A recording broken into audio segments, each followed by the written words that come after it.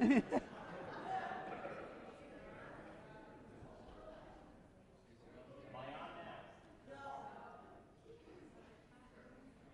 on, guys.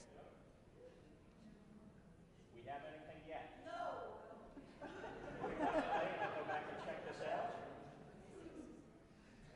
Just play something and we'll test it out.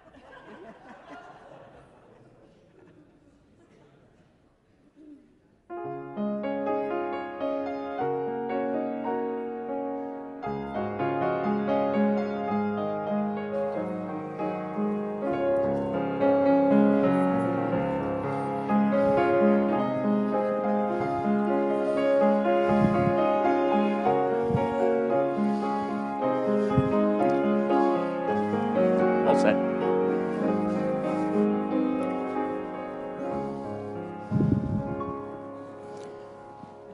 Take two. If you're watching on the live stream, this is how we do a retake. Welcome. I'm going to try this again. It's great to see all of you on this Lord's Day morning. My name is Jeff Birch. I'm the senior pastor here at Lake Oconee Presbyterian Church. And if you're watching on the live stream, we want to offer a warm welcome to you. And if you're visiting with us here in person, we want to offer a warm welcome to you as well. We are thrilled, whether you are in person or online, that you have chosen to worship with us this morning, that we anticipate a wonderful day of meeting with the Lord and worshiping Him in spirit and in truth. I want to make several announcements of some different things going on in the life of the church, and so if you have bulletins, you can pull them out, and I'm just going to highlight a couple things. This won't be exhaustive, but just a few things to highlight. One, if you're visiting with us today, I want to call your attention to basically the display table in the narthex. Please help yourself to one of the goodie bags. They have wonderful things, some information about the church. We would love for you to have that, so help yourself to that. Next Sunday, we are privileged to have Dr. Brian Chappell with us as our special guest. He will be preaching, and the members of the Central Georgia Presbytery will be coming in for my installation. Here's the schedule for the morning. We will have a 9 o'clock service, and so you can come in person and worship and hear Dr. Chappell at 9 o'clock. And then 11 o'clock, Dr. Chappell will preach again. That will be when the installation takes place, and so it's the 11 o'clock service that will be live streamed. The following Sunday, May the 30th, is Marion and Ginger Clark's last Sunday. Marion will be preaching that Lord's Day, and then we have a very, very special reception, and food and drinks and goodies will be provided immediately after the service. So please mark your calendars, mark your dates for that for Sunday morning, and that will be our regular 10:30 service. And I want to call your attention to one other thing, if I may. And I have a prop for this. See what this is? See the baby bottle? We are blessed to come alongside Caring Solutions of Central Georgia and support them as a local mission. And so what you have to do is very, very simple. After the service, help yourself to one of the baby bottles. It's empty. That's on the table out in the narthex. Fill it up with any loose change, any change you have. And before Sunday, or the deadline is Sunday, June the 20th, okay? Bring it back full, and the proceeds go to help the Caring Solutions of Central Georgia. So we just wanted to highlight that as well. So those are some of the things going on in the life of the church. And so now, as Amy plays and Lynn plays, and we focus our hearts on worshiping the Lord this morning.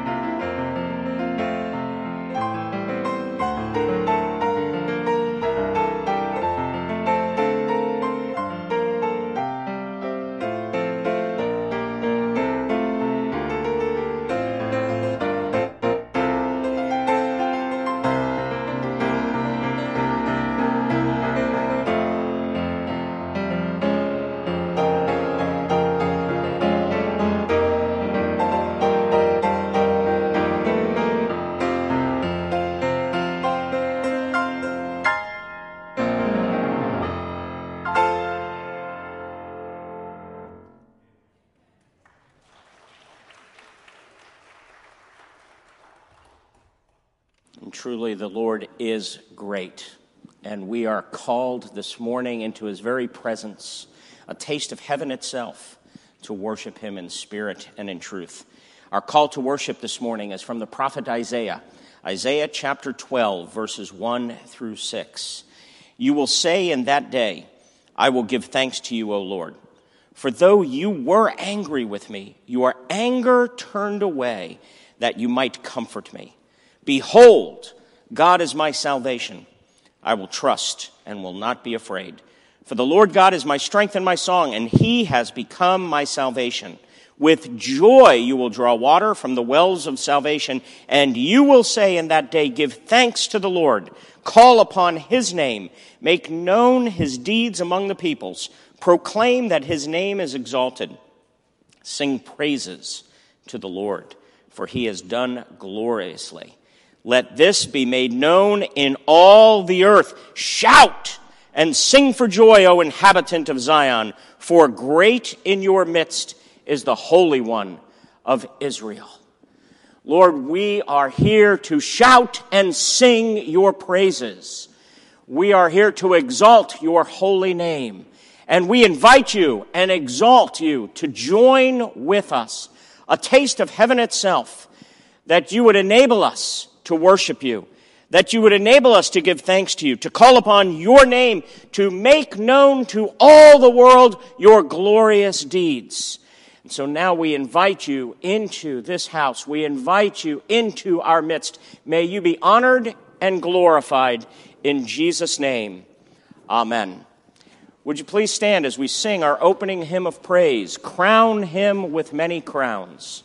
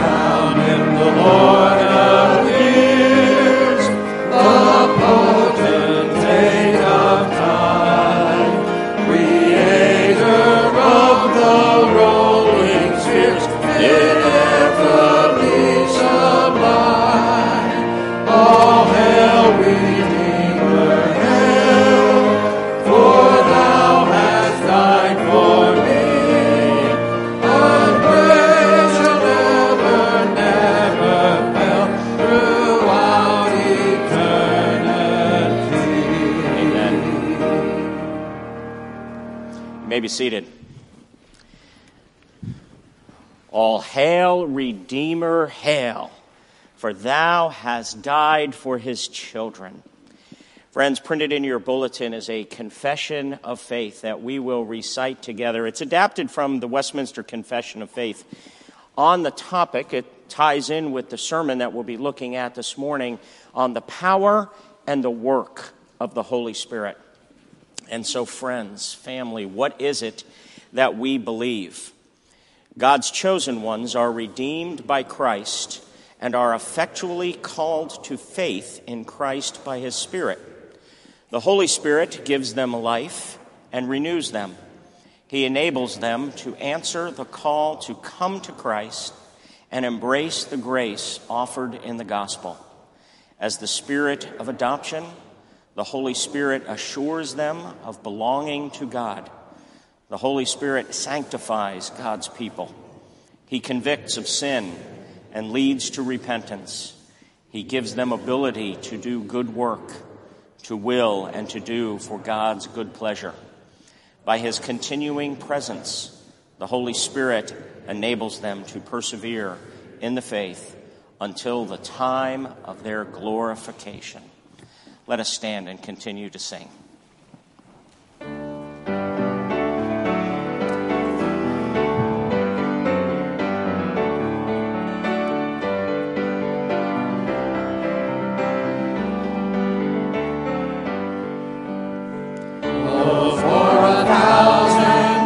Sing my great Redeemer's praise, the glories of my God and King, the triumphs of His grace.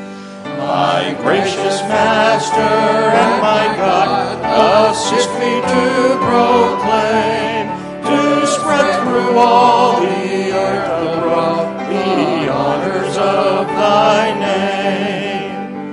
Jesus, the name that charms our fears, that bids our sorrows cease. Let music in the sinner's ear, 'tis life and health and peace. He breaks the power of reigning sin, He sets the prisoner free. His blood can make the foulest clean, His blood availed for me.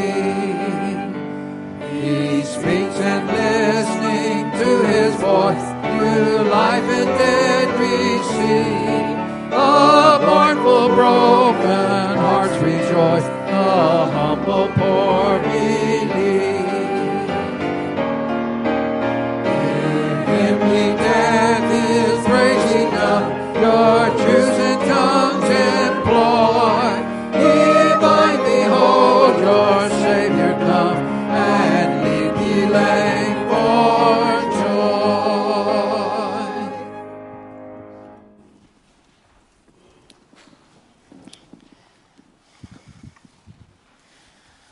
I love the words to so many of the classic hymns. Hear Him, ye deaf, His praise, ye dumb, your loosened tongues employ.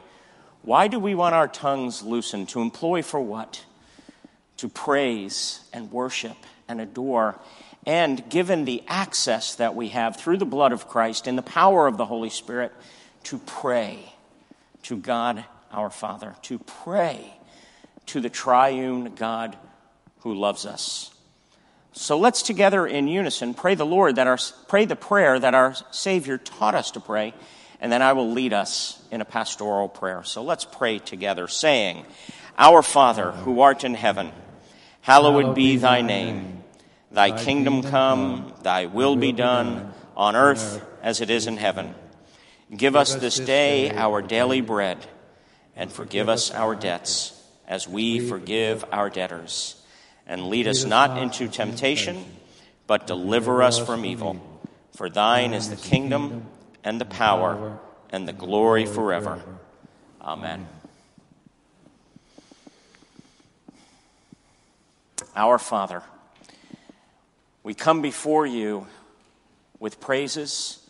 We come before You thanking You that You are our Father, that You nurture us and guide us, provide for us, protect us, that we are Your treasured possession, that we are your chosen ones, holy and dearly beloved. And we ask, Father, that you would indeed help us by your Spirit to hallow your name, to set your name apart, your name above all names, that we would worship you and honor you and seek your glory.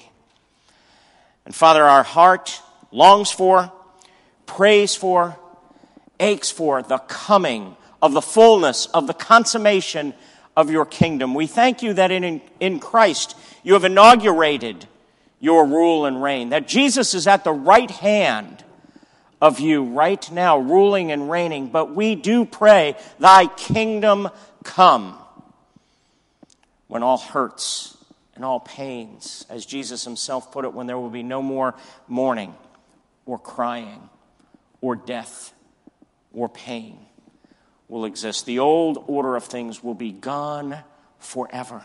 You will wipe away every tear from our eyes. We long for that day. We wait for that day. And we pray, Father, for those that need tears wiped away now, that, Lord, we as a body would come alongside wiping tears away, asking you to be close to those who are hurting, asking that you would help those who are facing uncertain times, be they physical, be they spiritual, be they relational, be they emotional. And Lord, our desire is for your will to be done on earth as it is in heaven. May we be your instruments, your agents of doing that will here in Greene County and in Putnam County and in the surrounding areas. We pray for this area to look more and more like the city of God and less like the city of man. We ask, Father, that we would be committed to doing your will, even when it's uncomfortable, even when we may not like it or it may not feel good to us. And we are reminded that we are wholly dependent upon you. So we pray, give us this day our daily bread. Physical, spiritual, in every way, we are wholly dependent upon you. And we thank you for the temporal blessings that you give us. And Lord, we are reminded that we are always a people in need of forgiveness. We don't have our acts together. We don't come in here, may self-righteousness be so far from us. May we be needy and broken sinners saying, Father, forgive us, and receive the promise that you offer us in the gospel, that as far as the east is from the west, so far have you removed our sins from us. As we stated in the call to worship and read in the call to worship from Isaiah, although you were angry with us, your anger has turned away because Jesus absorbed it all. And Lord, as forgiveness in a way really seeps into our being, may we be a people who forgive. May we be a people of grace, a people who are constantly offering grace to others. So may we truly forgive our debtors. And Lord, we do pray for holiness of life. We are reminded that the Spirit is called Holy Spirit, and He sanctifies us. So we depend upon you and ask, lead us not into temptation, but deliver us from evil. And we proclaim and we acknowledge, for thine alone is the kingdom, thine alone is the power, and thine alone is the glory forever and ever. And we offer this prayer to the glory and in the matchless name of Jesus Christ. Amen.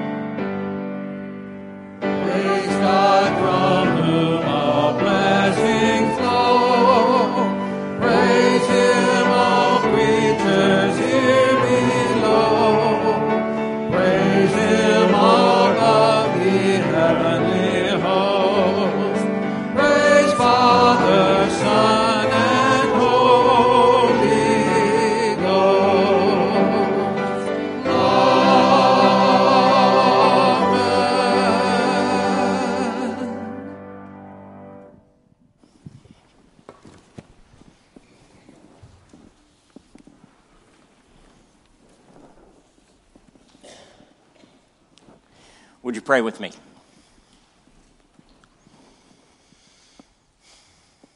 Lord, we thank you so much for giving us your word. And we ask, Holy Spirit, that you would be our teacher this morning, that you would reveal to us what you would have us to know. And your word isn't simply for knowing, as James reminded us, it is for doing. So we pray that we'd respond by being doers of the word, that we would be transformed by the renewing of our minds.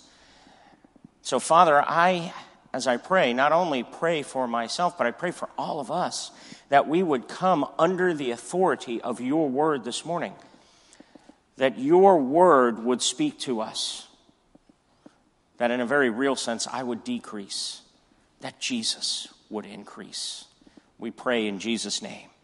Amen.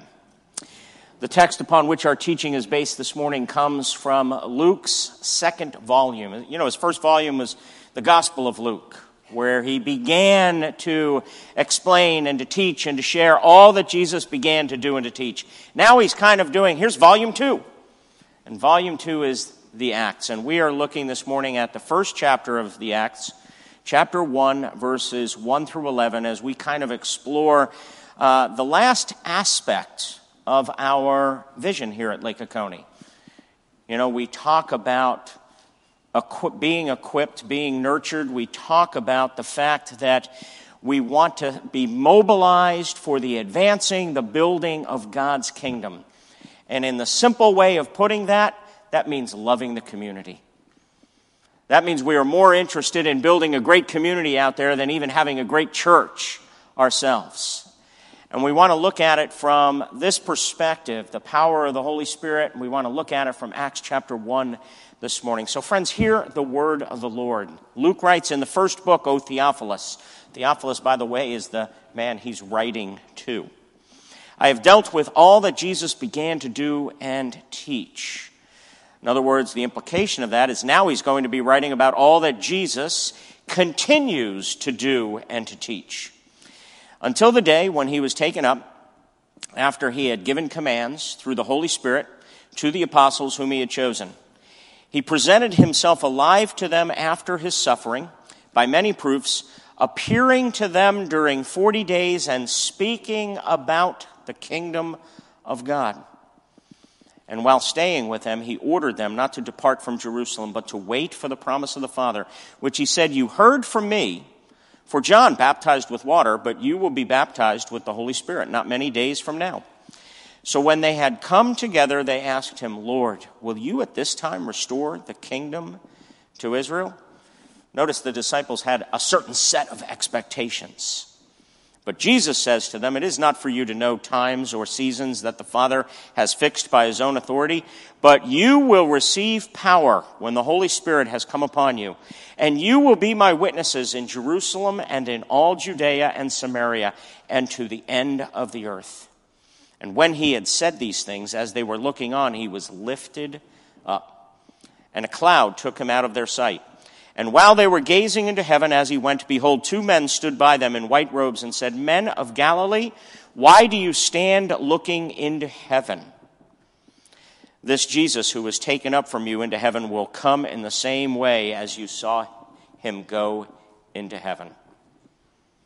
Friends, this is the word of the Lord given by the triune God of love because he loves us.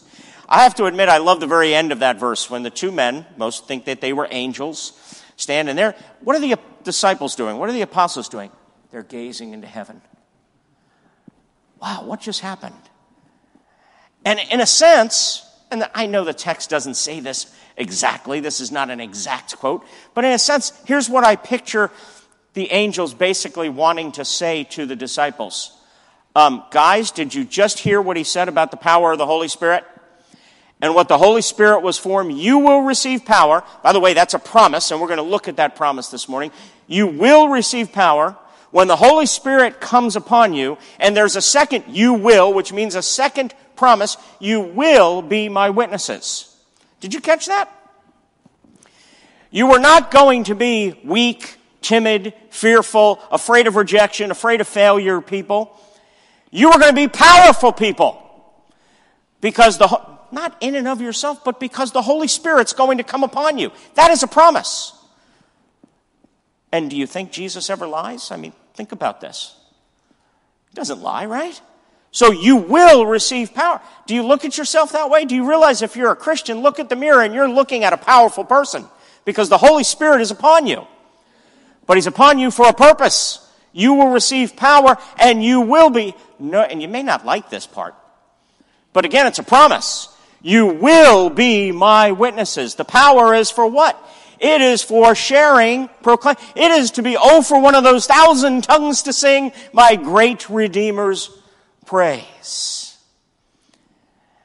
And so we want to look at the fact that God has given us the good news of Jesus Christ in order to be a people, in order to be a community, in order to be a church for Himself. We belong to Him, who will be used by Him of implementing His mission, of advancing His kingdom in the world.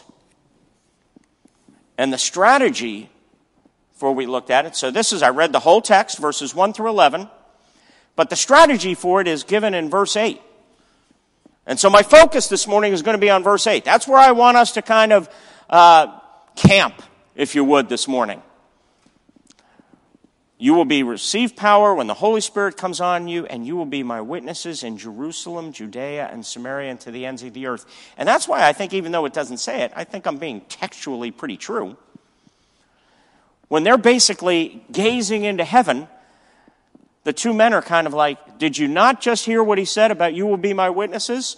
Would you get busy? Quit being heaven gazers and get busy being witnesses. So I want you to examine yourself here this morning as we go through this text, as we look at verse 8, and kind of say, am I more a heaven gazer, or am I getting busy doing the work of God?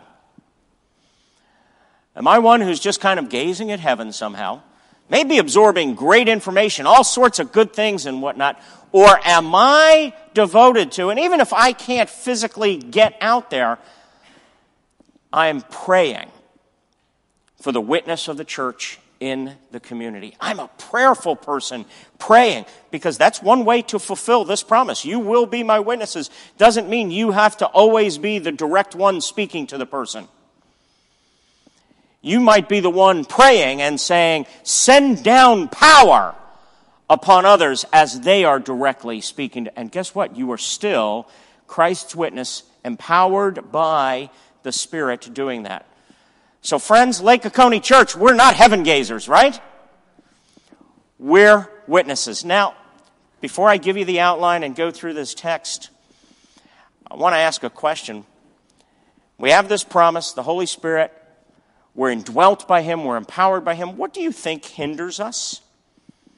Why don't we witness as we know we should?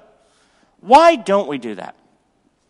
I want to propose this. Here's what I think happens. I think, now you may not like this, but I think we're afraid. I think we're afraid of failure. I think we may even be more afraid of success. I think fear of failure and I think fear holds us back a whole lot more than we care to admit. And I want to challenge us to an application right at the outset. We need to confront our fears and rid ourselves of our fears, especially in this area. Let me give an illustration. Y'all came through for me this week. This was fabulous. Marion wouldn't give it up for me in terms of who was the great New York Yankee that lived in this area. I mean, I was on him. I was all over him. You got to tell me.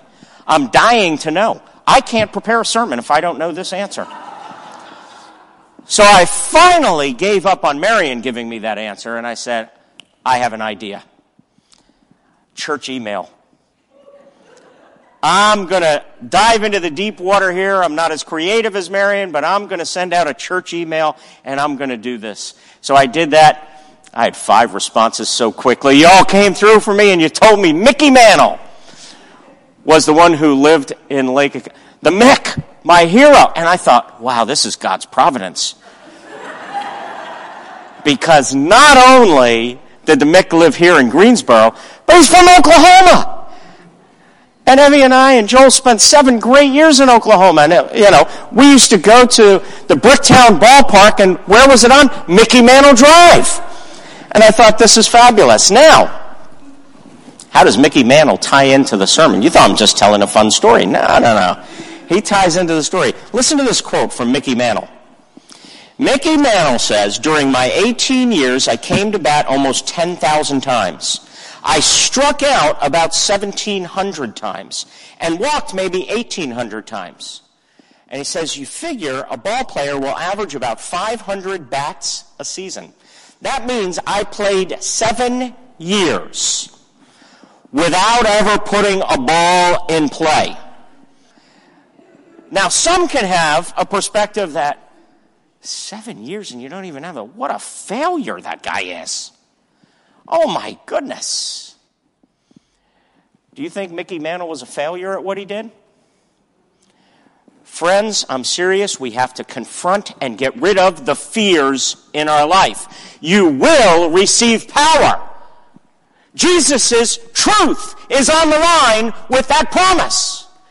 If you're fearful, you're calling Jesus a liar. You will receive power when the Holy Spirit comes on you, and you will be my witnesses. A non-witnessing church, do you know what it's called? A club. It's not a church. Because a church, by definition, is a witnessing church. Because the text tells us that. That's why you may or may not like the word missional. Some people like it, some people don't. Whatever you think of the word, the church, by its very identity, is missional. You can't escape it. Jesus said so. So how do we do it? We want to look this morning at Jesus preparing them for mission, and we want to do it under 3 headings. Mission has 3 different ways of equipping us. We want to look at the fact that mission has a community basis, that mission has a spirit empowerment. None of what I may be challenging you this morning, none of this is in your own strength. You all ought to take a deep breath. This is all up to the Holy Spirit. And mission has a movement mindset. Okay? Community basis, spirit empowerment, and movement mindset. Let's take a look at this. Okay?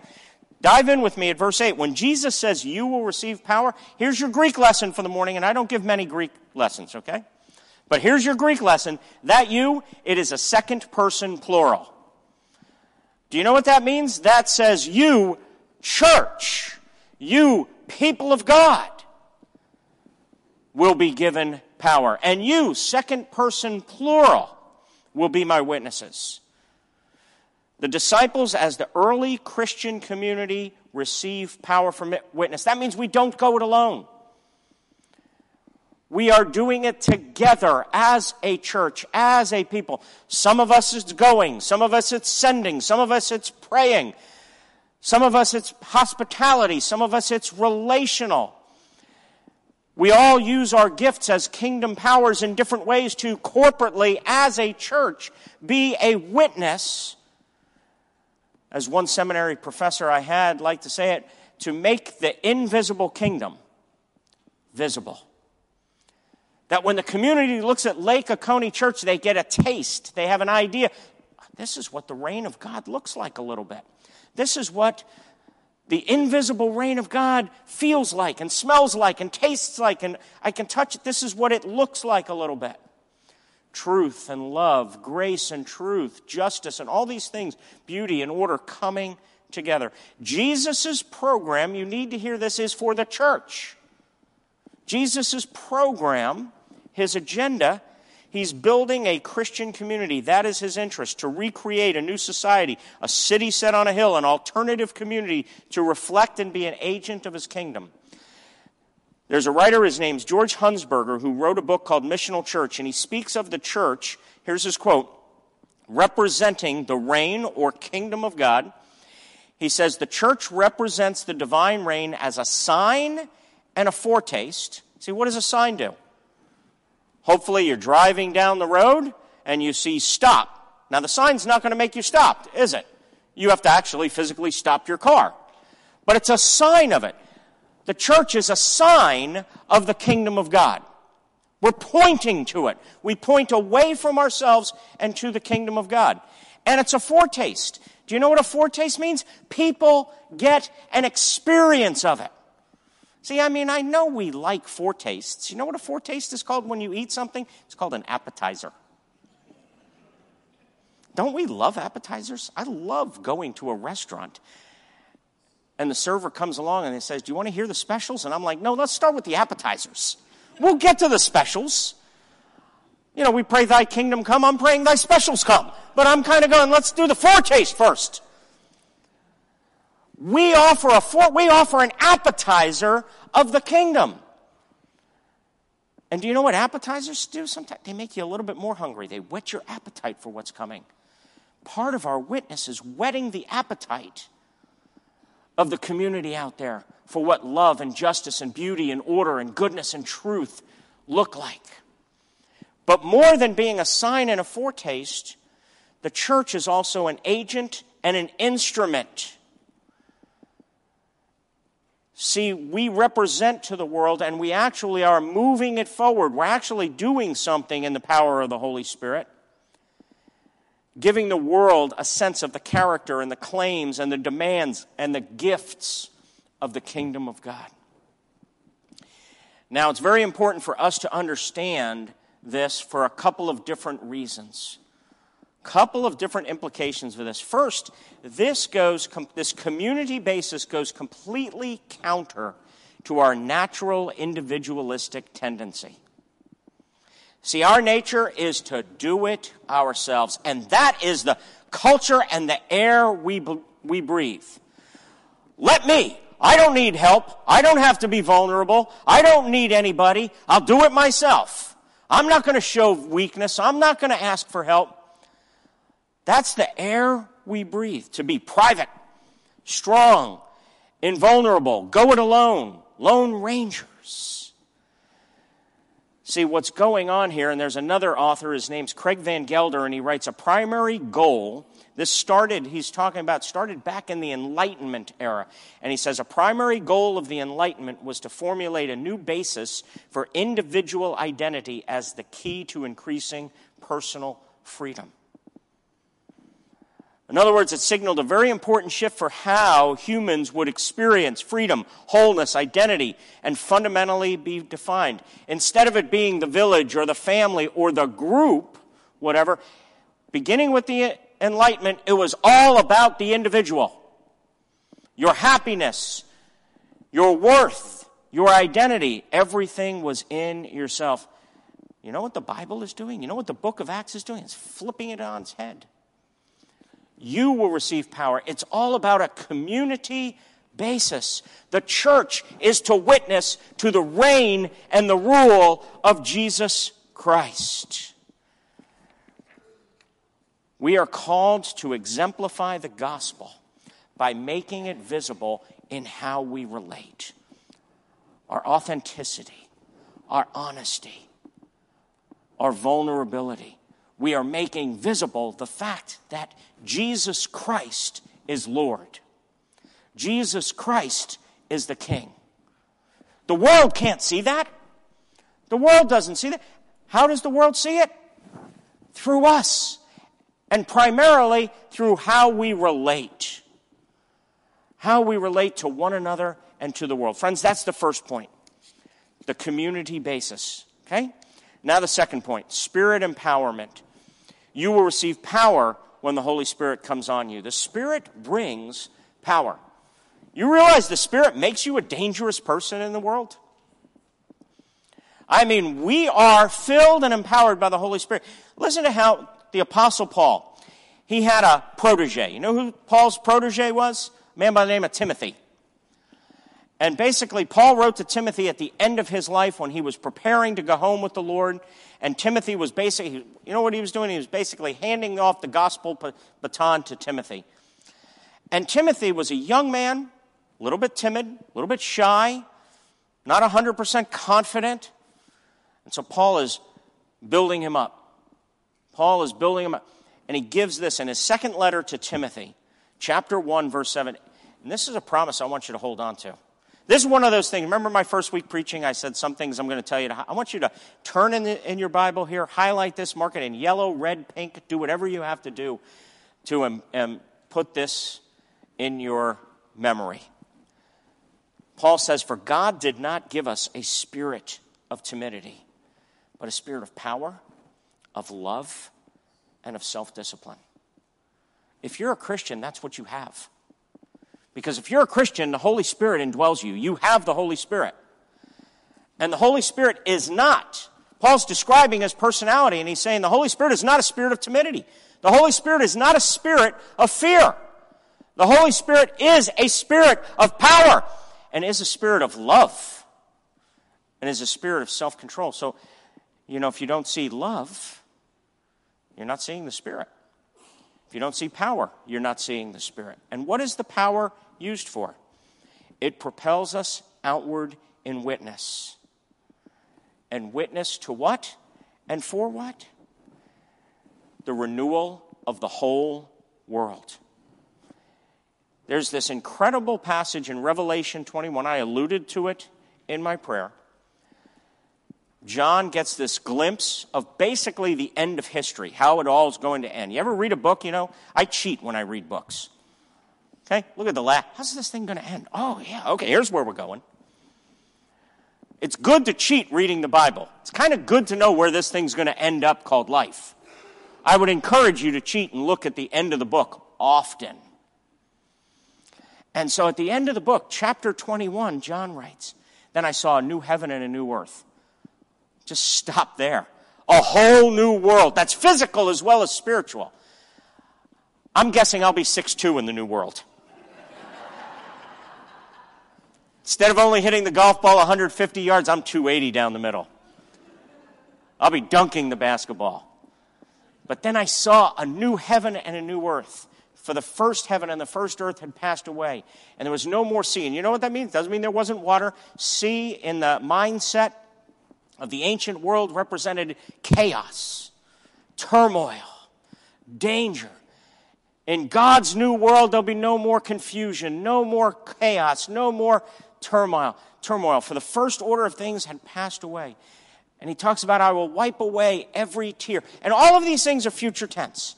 They will happen in the future. I will wipe away every tear from their eyes. There will be no more mourning, crying, death, or pain. We know there's still those things in this life. We lament them. We feel them. It's why we pray, thy kingdom come. And then right in the middle, and God does nothing by accident, the tense changes.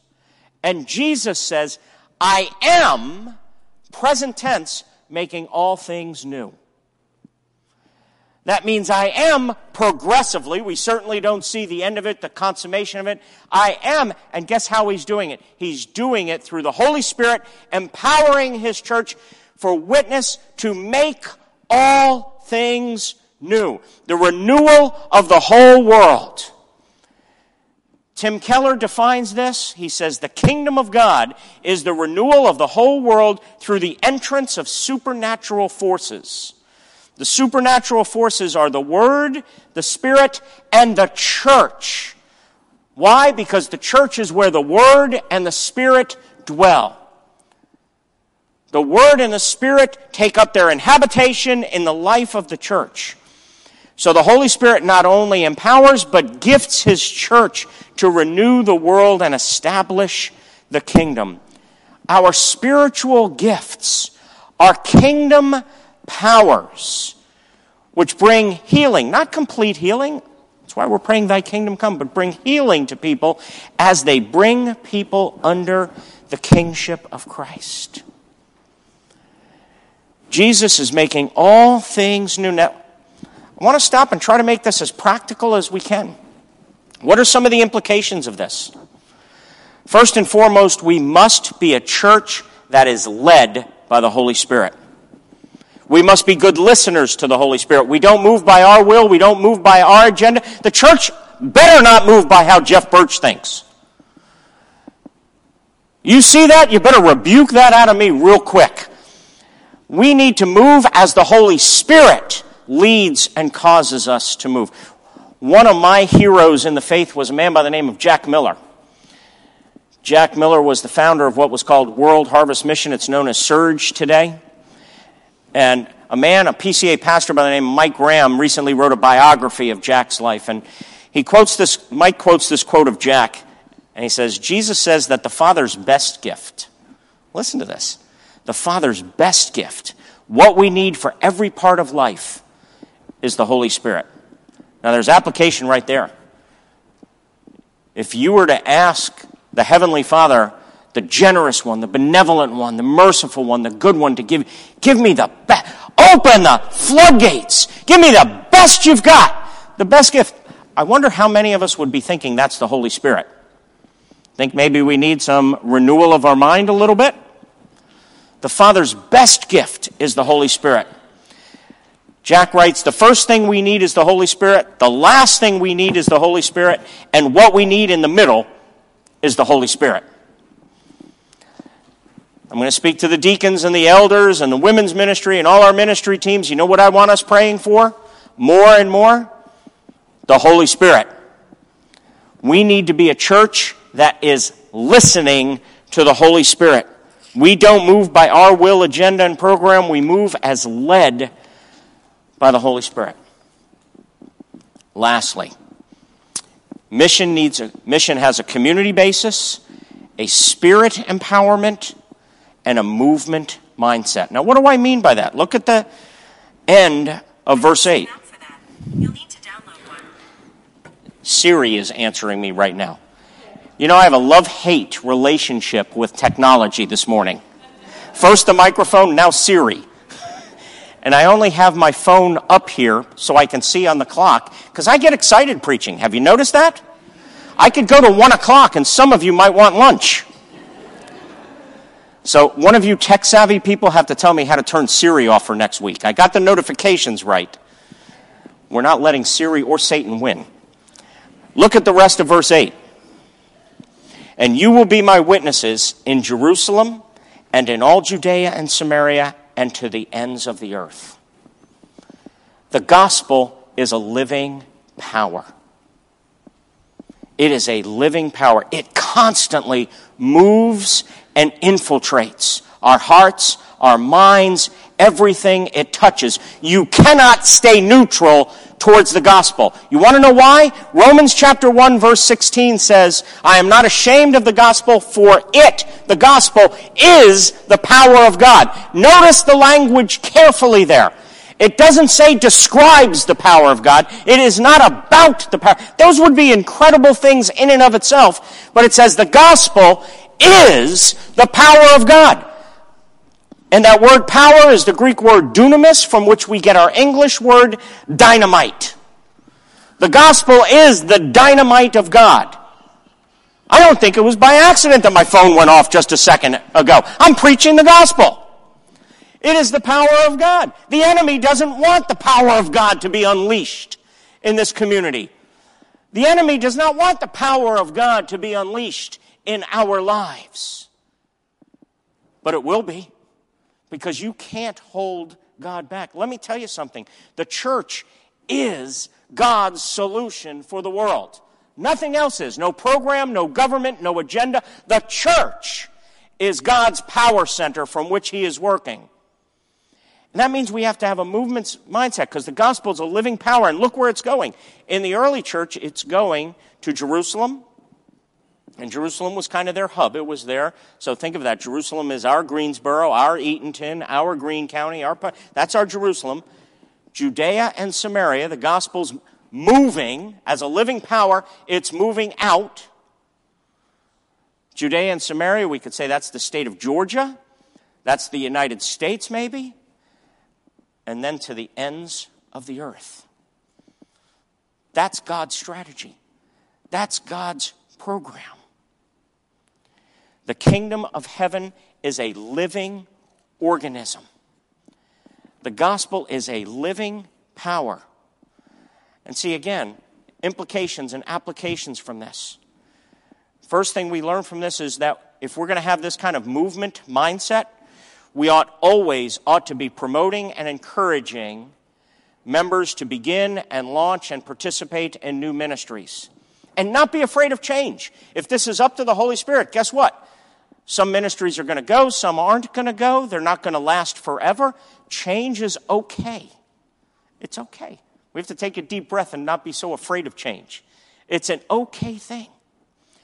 We have to have the freedom to launch new ministries, start new things.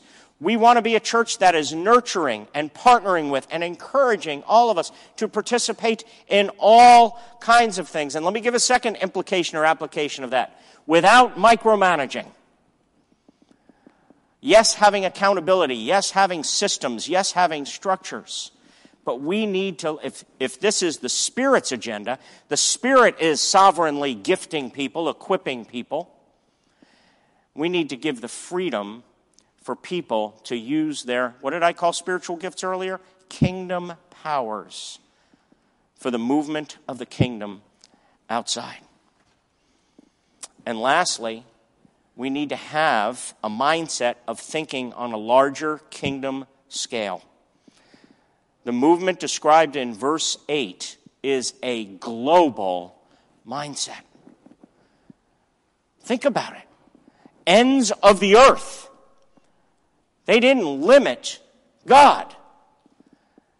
The gospel was a living power going out to the ends of the earth. We must think like this, not so much for Lake Oconee to be a great church, as for Greene and Putnam counties, the Lake Country to be a great community, and for our obedience to and desire to be transformed by the gospel. This is big, it can be humbling, and it's adventurous. Let's join in the adventure. What a big God we worship. Let's pray. Father, I marvel and I'm amazed at the gospel. And I thank you that the gospel is a living power. May we not be ashamed of the gospel in any area of our life. May we recognize that it is your very power to be unleashed in the world. We pray that we will see you work. I, as relatively new here, look forward to seeing how you're going to work in and amongst us and through us. In Jesus' name, amen. Or shine, Jesus, shine.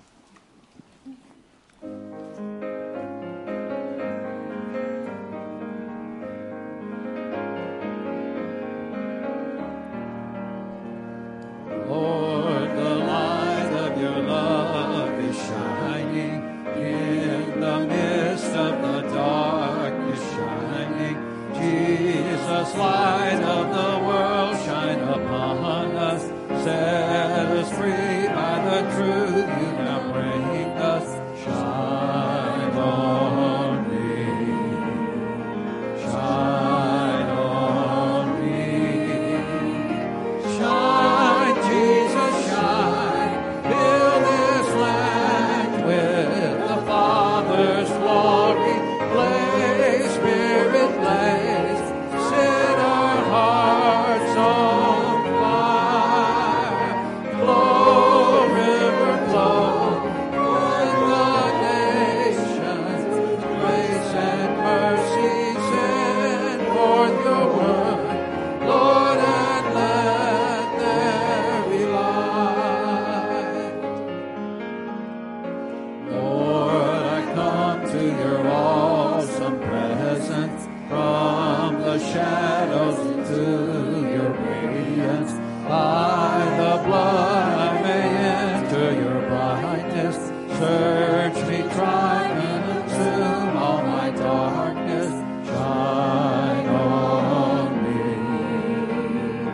Shine on me. Shine, Jesus, shine. Fill this land with the Father's glory. Grace, Spirit, blaze. Set our hearts on fire. Lord,